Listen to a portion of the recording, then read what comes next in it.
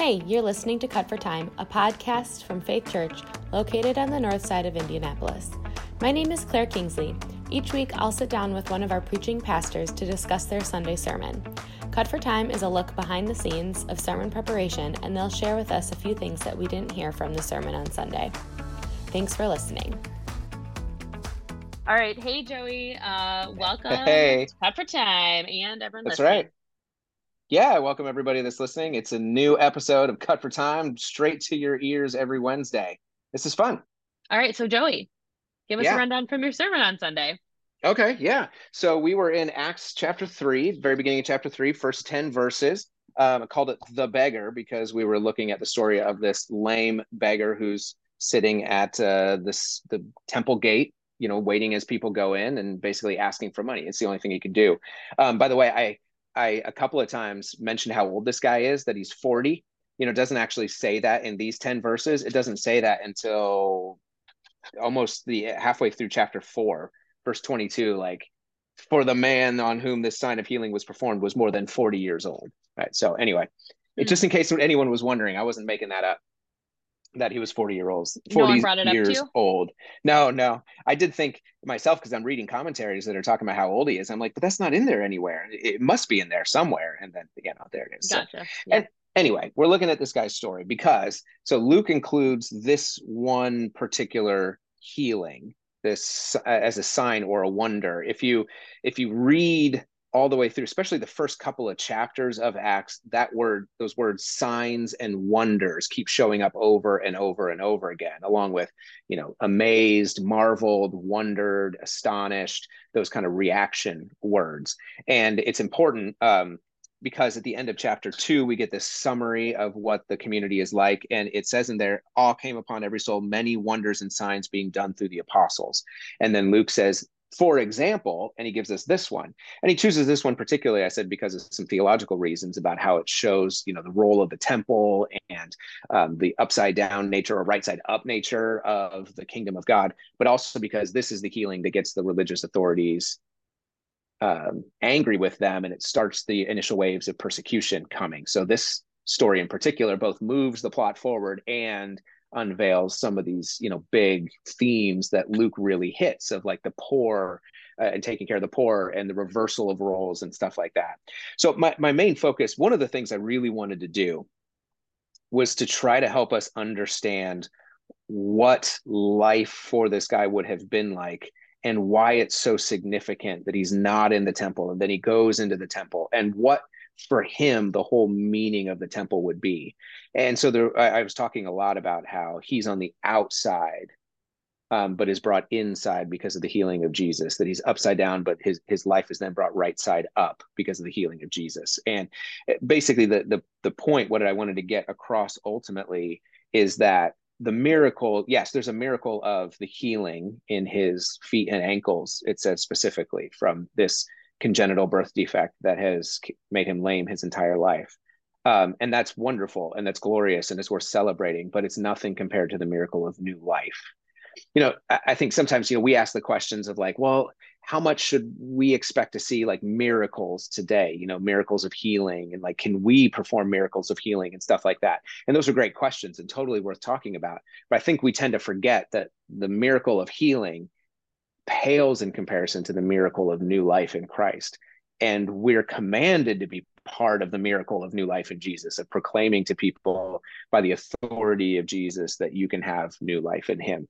And every time somebody comes, moves from spiritual death to life because of the proclamation of who Jesus is, it's like we got to witness a miracle.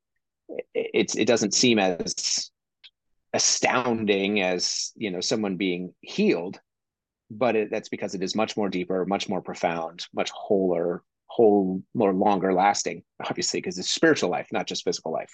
Mm-hmm. So, Joey, I've got some tech questions for you.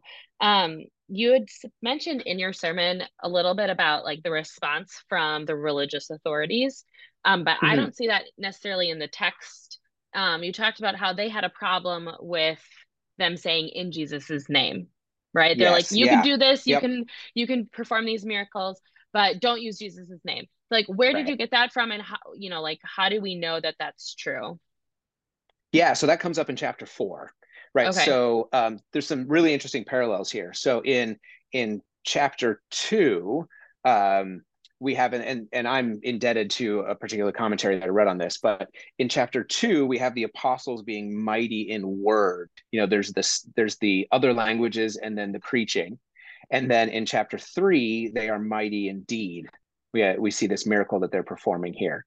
Chapter 2 is about how Jesus's presence in the church is empowering through the Holy Spirit. And in chapter 3 and 4, it's all this discussion about how Jesus's presence is in the church through his name, and he's saving people. When the Spirit was poured out, Peter had to explain what that meant. When this healing happens, Peter then has to explain what it means. The sermon at Pentecost explaining the coming of the Spirit is interrupted by people saying, what do we do with this? What do we do? And the sermon about the healing of the lame guy is interrupted by the religious authorities going, what do we do with these men? How do we get them to stop? So it's just all these parallels going all the way across between chapter 2 and chapters 3 and 4. And so the rest of 3, and Pastor Tom is going to cover that this Sunday, is Peter's sermon here explaining what just happened. You should expect to see this sort of thing, right? He's like, why are you wondering at this, and why do you think we're doing this out of our own power and piety? It's not us, it's God who glorified his servant Jesus. And then he explains, like, this guy was the Messiah. How'd you miss it? And it's from there then that the authorities come in and basically say, time out. They inquire, and they're like, no more preaching in his name. And so like chapter 3, chapter 4, just you see the name of Jesus, name of Jesus, name of Jesus over and over and over again, because the name stands for the authority of Jesus's message. And so we use Jesus's name. We tack it on at the end of a prayer. What meaning do we lose when we do that? Why do we do it in the first place? And do you think that, like, are these kind of similar? Like, use Jesus' name in this way? We put it at the end of a prayer because Jesus said, "And anything you ask in my name, I will grant to you." Now, Jesus wasn't saying we could use his name like an incantation or a magical formula. And actually, there's like been history of interpreting these passages incorrectly to say, like, there's something about the way you say Jesus's name that gets stuff done, whether it demons cower in front of Jesus's name, or healing can be done just simply because of the name Jesus. But actually in Acts, we'll see that there's a couple of passages coming up where they go toe to toe with magicians. And there's one particular, the sons of Sceva, I think is the story. And I forget what chapter that's in. Maybe it's in chapter 8 or later. No, it's later than that. Anyway, it doesn't matter. Where they try to drive out demons and using Jesus's name as sort of like a magical thing. And the demons are like, we don't know. We know who Jesus is, but we don't know who you are. And they just swarm out and take him down. It's like, you can't just use Jesus's name like a magical formula. So I think sometimes when we pray, we say in Jesus's name, amen, because Jesus said to pray in his name. So we're like, we'll just put it on the end of it. Now, what Jesus is saying there is, like, if you are praying according to my will for you and my plan for you and what I have revealed about the kingdom of God and what it looks like, in my name, in my authority, then, I'll grant it. It'd be sort of like I could, say, right, I've got a boss who sends me on an errand, and he says, go to this place and ask for a thing. And if you ask in my name, they'll give it to you. Because if I go and I'm like, hey, you owe me whatever, and they're like, who are you? Like, why would we give it to you? It's like, no, you don't understand. I'm coming on behalf of my boss. So I'm asking in his name for this. And they're like, oh yeah, well, his authority we recognize. So I'm going to give it to you. Yeah. So yeah, we put in Jesus' name, amen, kind of like we just say it. I don't certainly always think about what that means. Probably better to say something along the lines of, and Jesus, if it's your will, whatever pleases you, grant, something like that. Okay. All right. So Joey, you had 3 application points for your sermon. Yes. What were they? Because maybe we missed one in second service. I did. I had a couple people ask, hey, you said you had 3. It's funny because the first sermon I said I have here a couple of thoughts. And then I gave them, and then somebody who was giving me some feedback afterwards was like, hey, you had three, say three thoughts, So I said three, second hour, hey, three thoughts. And then I forgot to say, and third, instead I just said it. So my main three application thoughts were first, not being first, we need to be careful not to over apply the miraculous healing part of this passage. And I didn't have time to dig into it more, and maybe I should have anyway. But it's interesting. There's a lot of parallels. People point this out too, between the healing in Acts 3 and Jesus healing a paralytic in Luke 5. And remember, he's the one recounting both of these stories. So in Luke 5, the main difference is that when Jesus heals, Jesus doesn't have to appeal to someone outside of himself. Peter does. Peter has to say, in the name of Jesus, by the authority of Jesus. Jesus can just say, I heal you, right? So in terms of like healings today, and to what extent could we expect miraculous healings, I'm probably most comfortable saying Jesus can say, I choose to heal you. And Peter, John, the apostles, those we read about in the New Testament, can say, Jesus chooses to heal you. And I think you and I can say, Jesus, if you choose to heal, and then the prayer, right? I'm not comfortable pushing it much further than that. I certainly don't think I have any sort of, apostolic authority to say to someone who's sick or whatever's going on, to say, by the authority of the name of Jesus of Nazareth, I say, be healed, right? I think I'm not an apostle, right? I'm willing to say, Jesus, if it's your will, but I certainly do not have the authority to say it is Jesus's will that. So, and since I can't use Jesus's name as like a magical formula, because that's not what it is, that's what I'm left with is Jesus, if it's your will. So anyway, first application point was, let's not like over apply the miracle. Like if we just had enough faith, we'd be doing all these sort of miracles. Because remember, the greater miracle is new life in Christ. The greatest miracle is not physical healing, it's spiritual healing, spiritual wholeness. So we have to remember that. And that's the part we're commanded to be part of. We get to be part of the bigger miracle.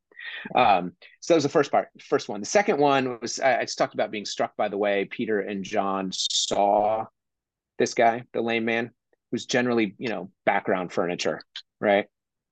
In the way we go about our daily lives. And so I asked a question, or some version of the question, like, who is the gospel sending me to today? Are my eyes open enough to see who God is sending me to, with the gospel today?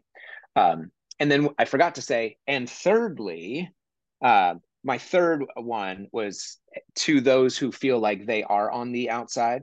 If you feel like you are on the outside, if you've never been in the presence of God, or felt the peace that knows of being forgiven, then the message to this person today is the same as to this lame man. I don't have any money to help, but Jesus is holding out his hand to lift you into new life. So third application was, be reminded of the life you have in Christ, which is kind of where my like personal story was, or be invited into that life for the first time. Yes. Great. Okay. So Joey, is there anything that you had to cut for time during your sermon that you wish you could have included? Yeah, you probably noticed, Claire, and others did too, that I spent a lot of time talking about the role and the function of the temple in Jewish culture. It's not just a religious site, but it's the center of religious and social and political and economic and artistic, cultural. It is really a cultural center. One of the things that we do as sort of late modern Westerns, Western people, is we tend to separate out the religious from the economic, from the personal, from the spiritual, from the political, and we like think of these things as different areas that can all be separated out independently of each other.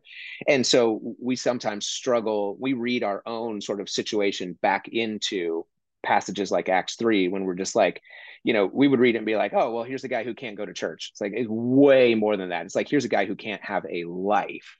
But at the same time, we can sometimes kind of going the other direction with it, we can fail to grasp how the people living in this time are so much different than the way we're living now in terms of what we believe, what we even think is plausible to believe, sort of the default assumptions about how the world works that we have that they don't have, or don't share in common, because different culture and stuff. Mm-hmm.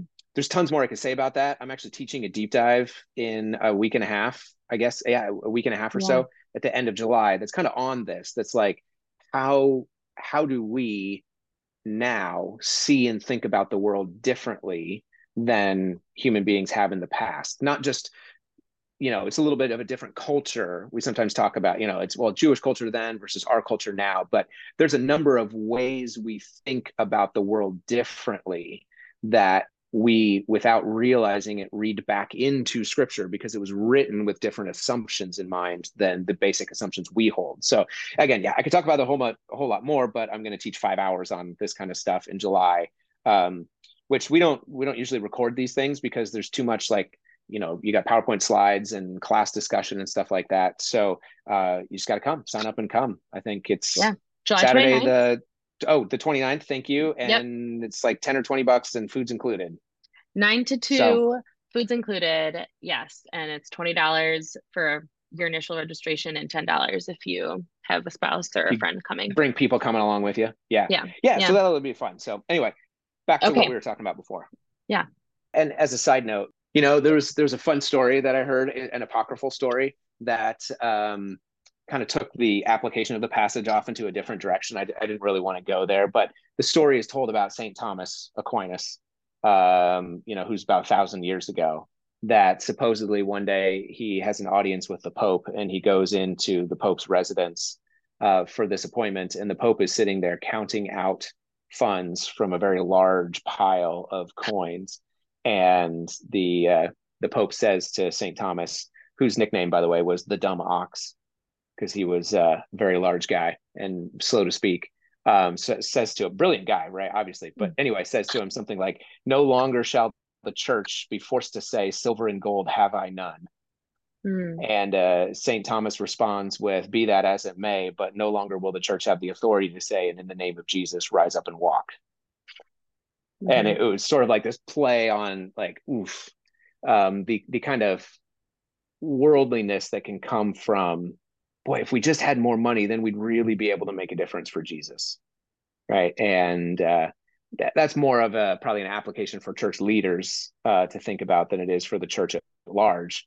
To say, if you think you just need a bigger budget in order to finally unleash God's power somewhere, it's like, God doesn't need our money to bring people to Him. And we should resist that temptation. All right. So Joey, you kind of maybe did you give away too much about what Tom is going to be preaching on in the next, or any upcoming sermon, because you kind of took us through the rest of chapter 3 and looking at chapter 4. Right. What are we looking ahead to, and what should we kind of carry with us or like keep in mind as we go into the next study? Yeah. Well, I think we should keep in mind that, so for the next week, for Tom's week, really keep in mind context. One of the things that we have got to make sure we keep doing as we read Acts is understanding the backgrounds of the people that are being spoken to. So when we get to Peter's explanation of this sermon, we got to remember he is talking to devout Jewish people who believe in God and believe that God is going to rescue the world through his Messiah. They just don't believe that Jesus is that Messiah. And Peter's trying to convince them that no, he is that Messiah. Look, see what's happened here. So we got to remember in that one, like, hey, there is a lot of beliefs held in common between Peter and the people he's talking to, and try to keep that in mind as we read, as we hear Tom preaching this one. And then, of course, going on to the next one. Yeah, I'm giving away a little bit of the story going forward, but understanding where the story's going helps us understand why Luke includes it here and what it's instructing us, how it's instructing us. So we're gonna have a lot of fun. At least I think we're gonna have a lot of fun. So Tom's preaching and then Jeff's preaching a couple of times. And so I think it'll be good. And we'll see why this whole section culminates in a prayer for boldness to speak and teach in Jesus's name, right? It goes all the way back to says, and it shall come to pass that everyone who calls upon the name of the Lord shall be saved, right? It all ties all the way back into that Old Testament passage that Peter quotes way back on the day of Pentecost. So Okay. those through lines just keep, weaving through these stories. That's awesome. Okay, thanks for your expertise, Joey, in that detail. We appreciate your time when you study the text, and you spend hours and hours and hours, and you can then just give us all those little nuggets. That smorgasbord. Yes, the charcuterie of delightful exegetical details. Yes. All right. Thanks, Joey. Hey, thanks. Yeah. All right. I'll be back in a couple of weeks after we're going to have a treat with Tom and Jeff the next couple of weeks. Okay. And come to Joey's Deep Dive. Thanks for listening to this week's episode of Cut for Time. If you wish to submit questions to our pastors following their sermon, you can email them to podcast@faithliveitout.org or text them into our Faith Church texting number, and we'll do our best to cover it in the week's episode. If this conversation blessed you in any way, we encourage you to share it with others. Thanks for listening. We'll be back again next week. This audio feast that we've prepared, that we've laid out for everyone, we've got this hot steaming pile of audio nuggets. Nuggets, that's what I was going to say. Yeah.